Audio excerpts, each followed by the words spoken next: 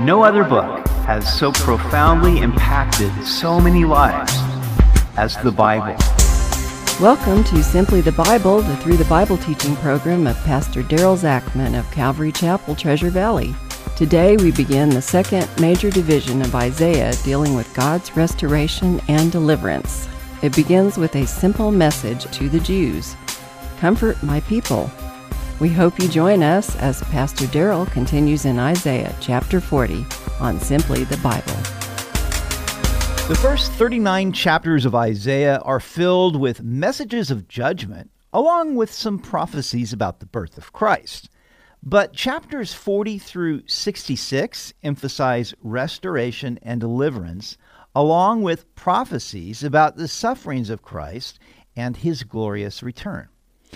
When Isaiah wrote these prophecies of restoration, Judah still had over 100 years of difficulty ahead of her before she fell to Babylon, and then she faced 70 years of captivity. Anticipating the future captivity and God's restoration, Isaiah wrote to encourage the people of Judah to live righteously in the present day, despite the difficulties that were on the horizon. We continue today in Isaiah chapter 40. "Comfort, yes, comfort my people, says your God. Speak comfort to Jerusalem and cry out to her that her warfare is ended, that her iniquity is pardoned, for she has received from the Lord's hand double for all her sins." Now the Apostle Paul wrote in 2 Corinthians 1:3, "Blessed be the God and Father of our Lord Jesus Christ, the Father of mercies, the God of all comfort, who comforts us in all our tribulation, that we may be able to comfort those who are in any trouble with the comfort with which we ourselves are comforted by God." I have read those two verses at countless funerals, because there is no one like God who comforts those who mourn. Not only does he comfort the bereaved, but he also comforts all his children through every trouble, pain, or heartache. And it was this comfort that Isaiah was told to speak to the people of Judah. Now, in order to comfort his people, God first had to bring before them their true condition. The people of Judah were far from perfect, and they had times of discipline and warfare ahead of them.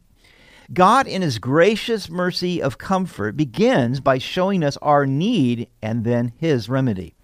He wounds so that he may heal. We never know God in the fullness of his power to heal and comfort until we first come to the end of ourselves.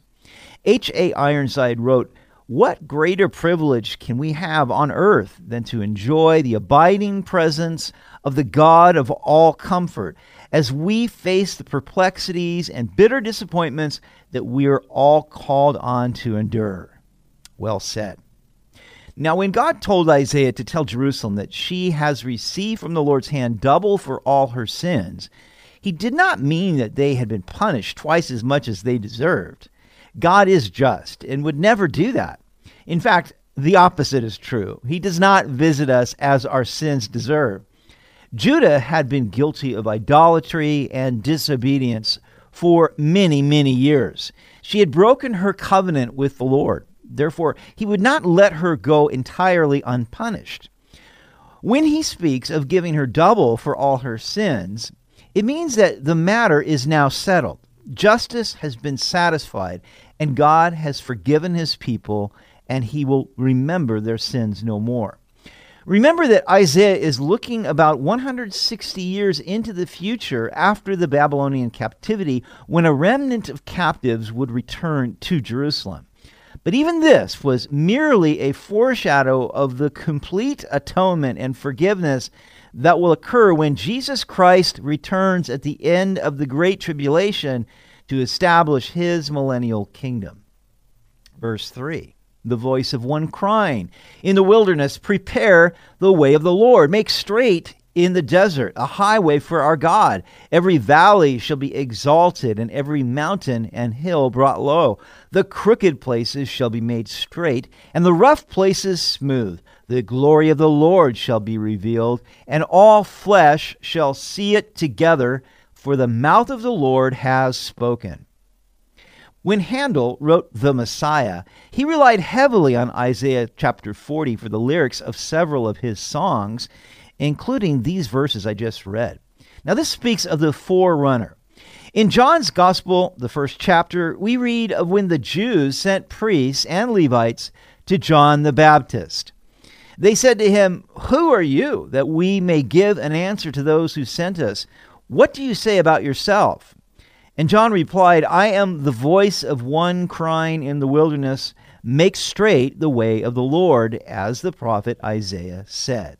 So John quoted these verses from Isaiah and applied them to himself. The imagery is of the king's highway.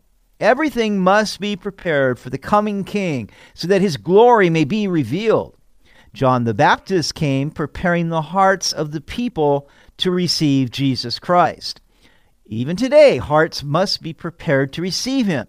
Mountains of pride must be brought down. Valleys of despair must be filled with hope. Crooked paths of unrighteousness must be straightened.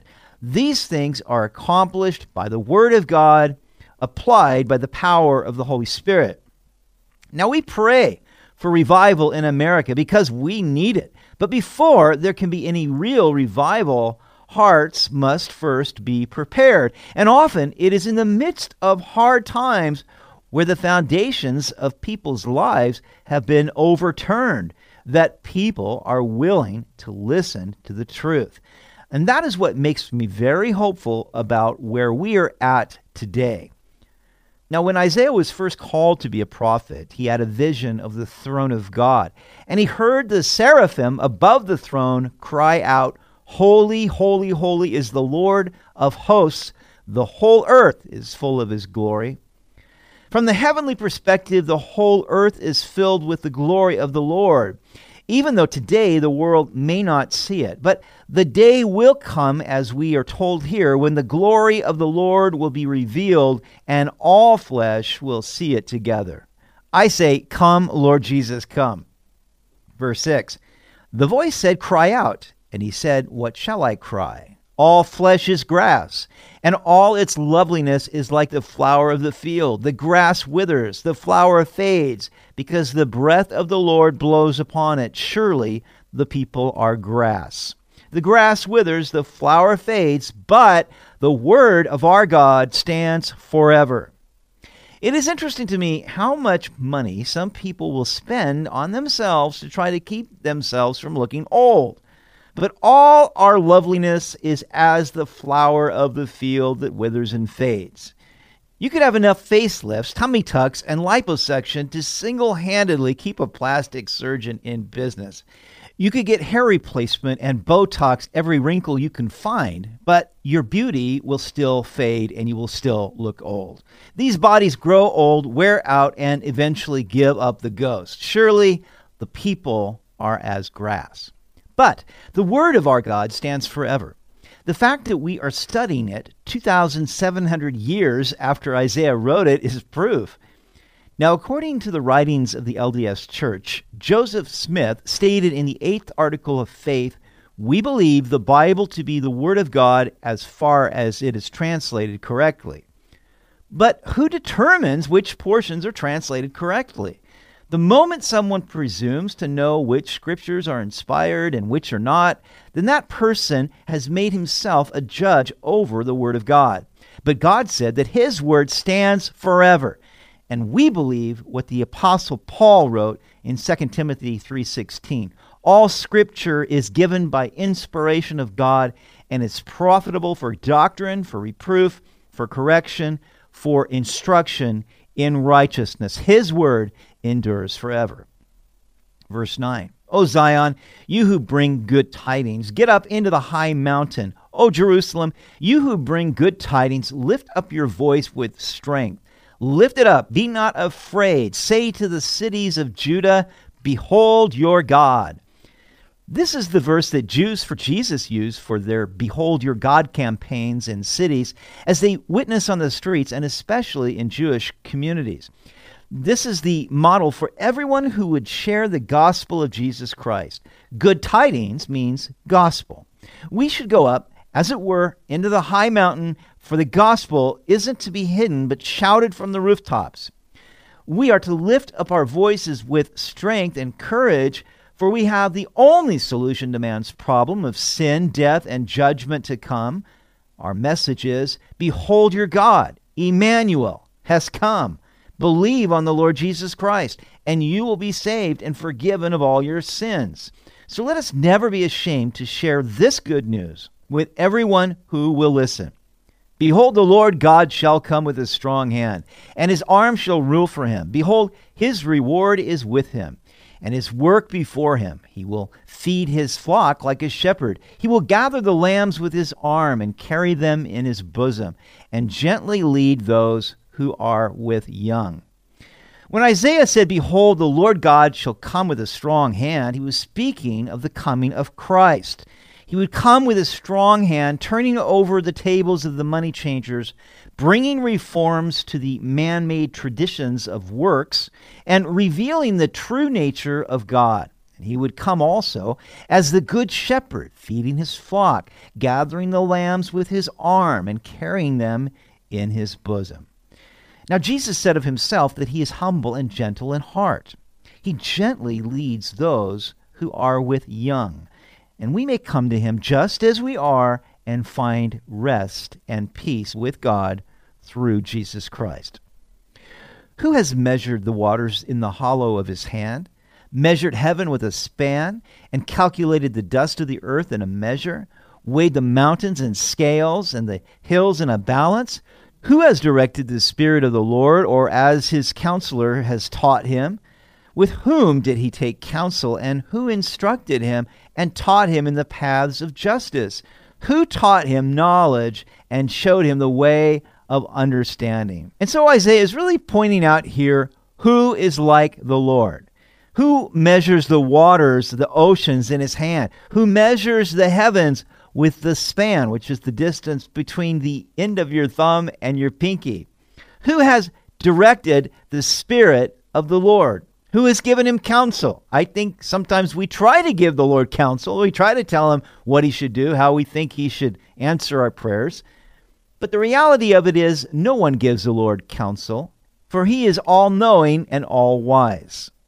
Verse 15, behold, the nations are as a drop in a bucket, and are counted as the small dust on the scales. Look, he lifts up the isles as a very little thing, and Lebanon is not sufficient to burn, nor its beasts sufficient for a burnt offering. All nations before him are as nothing, and they are counted by him less than nothing and worthless. And so just the comparison between the sovereign Lord and the nations, which are as only a drop in a bucket. All the sacrifices that they could offer would be insufficient to take away their sins. Only Jesus Christ can do that. And that is the comfort by which we comfort those who are sinners, who are in any need and any trial. God is the God of all comfort, and Jesus is our good shepherd. You've been listening to Simply the Bible, the Through the Bible teaching program of Pastor Daryl Zachman of Calvary Chapel, Treasure Valley. For more information about our church, please visit our website at calvarytv.org. That's calvarytv.org. If you have any questions or comments, please contact us through our website. To listen to previous episodes, go to 941thevoice.com or check out our podcast on iTunes or Spotify. Tomorrow we will see that the Lord is incomparable to any idol. He is sovereign over the earth and princes, and he sees all. He gives power and strength to the weak who wait on him. We hope you'll join us as we continue in the book of Isaiah on Simply the Bible.